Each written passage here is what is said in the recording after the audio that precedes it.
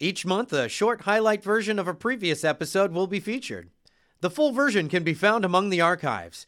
Check in next week for a brand new episode of the Bait and Switch podcast. Scott, do you have your last words planned out yet? Geez, I haven't really thought about this too much. Probably something about your wife and kids and all of this kind of stuff. My wife and kids or your wife and kids? We say goodbye to, Chris Beyer. That's really, and then I sort of fade off into a dark. Like, right. What was that all about? Wow, that's an honor. This is like the one call at the jailhouse. That would be awkward if you say, these are my final words. And then like 3 weeks later, people are like, hey, what's up? You said. Does it mean you have to stop talking? Scott, that Ruth Bader Ginsburg, she had her last wishes. What if their last wish is kind of nutty? I mean, do you have to follow it? I don't know. Give me an example. Let's say they say spread their ashes at like some place you've already been to, and you'd rather go somewhere else. That's not where we were planning on going this year. Yeah, I mean, if they say, take them to Acapulco, and you're like, I've been there. I would rather do Cancun.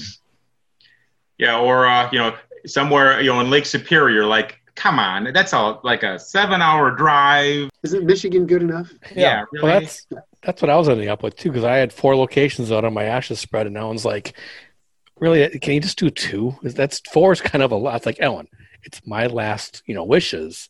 It's a lot She's to like, ask. Don't make it too complicated. I'm with Ellen on this. Yeah, I think me you too. get 2. What about the deathbed confession? You got any confessions? I mean, don't spill them right now, but I got a 10-page manifesto of confessions I got working on. I got this thing about a heist that I'm going to spill eventually. Yeah, me too. I got to do the heist first.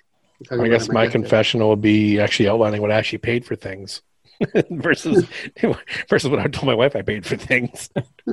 Scott's awfully silent on this one, the confessions. Yeah, well, I have no major crimes, but... Any misdemeanors, how about that? Now, Dave seems to be focusing on hiding purchases from his wife. Usually, isn't that the wife that's hiding the purchases? Scott, is your wife, she hiding purchases or anything for you? I'm sure she does. Things come to the house and, Amazon packages that I don't open. So, What is the value of the thing you can buy for yourself that you have to tell your spouse about? What's the over-under on that? For me, it'd probably be about 200 that I could successfully hide and not have to explain,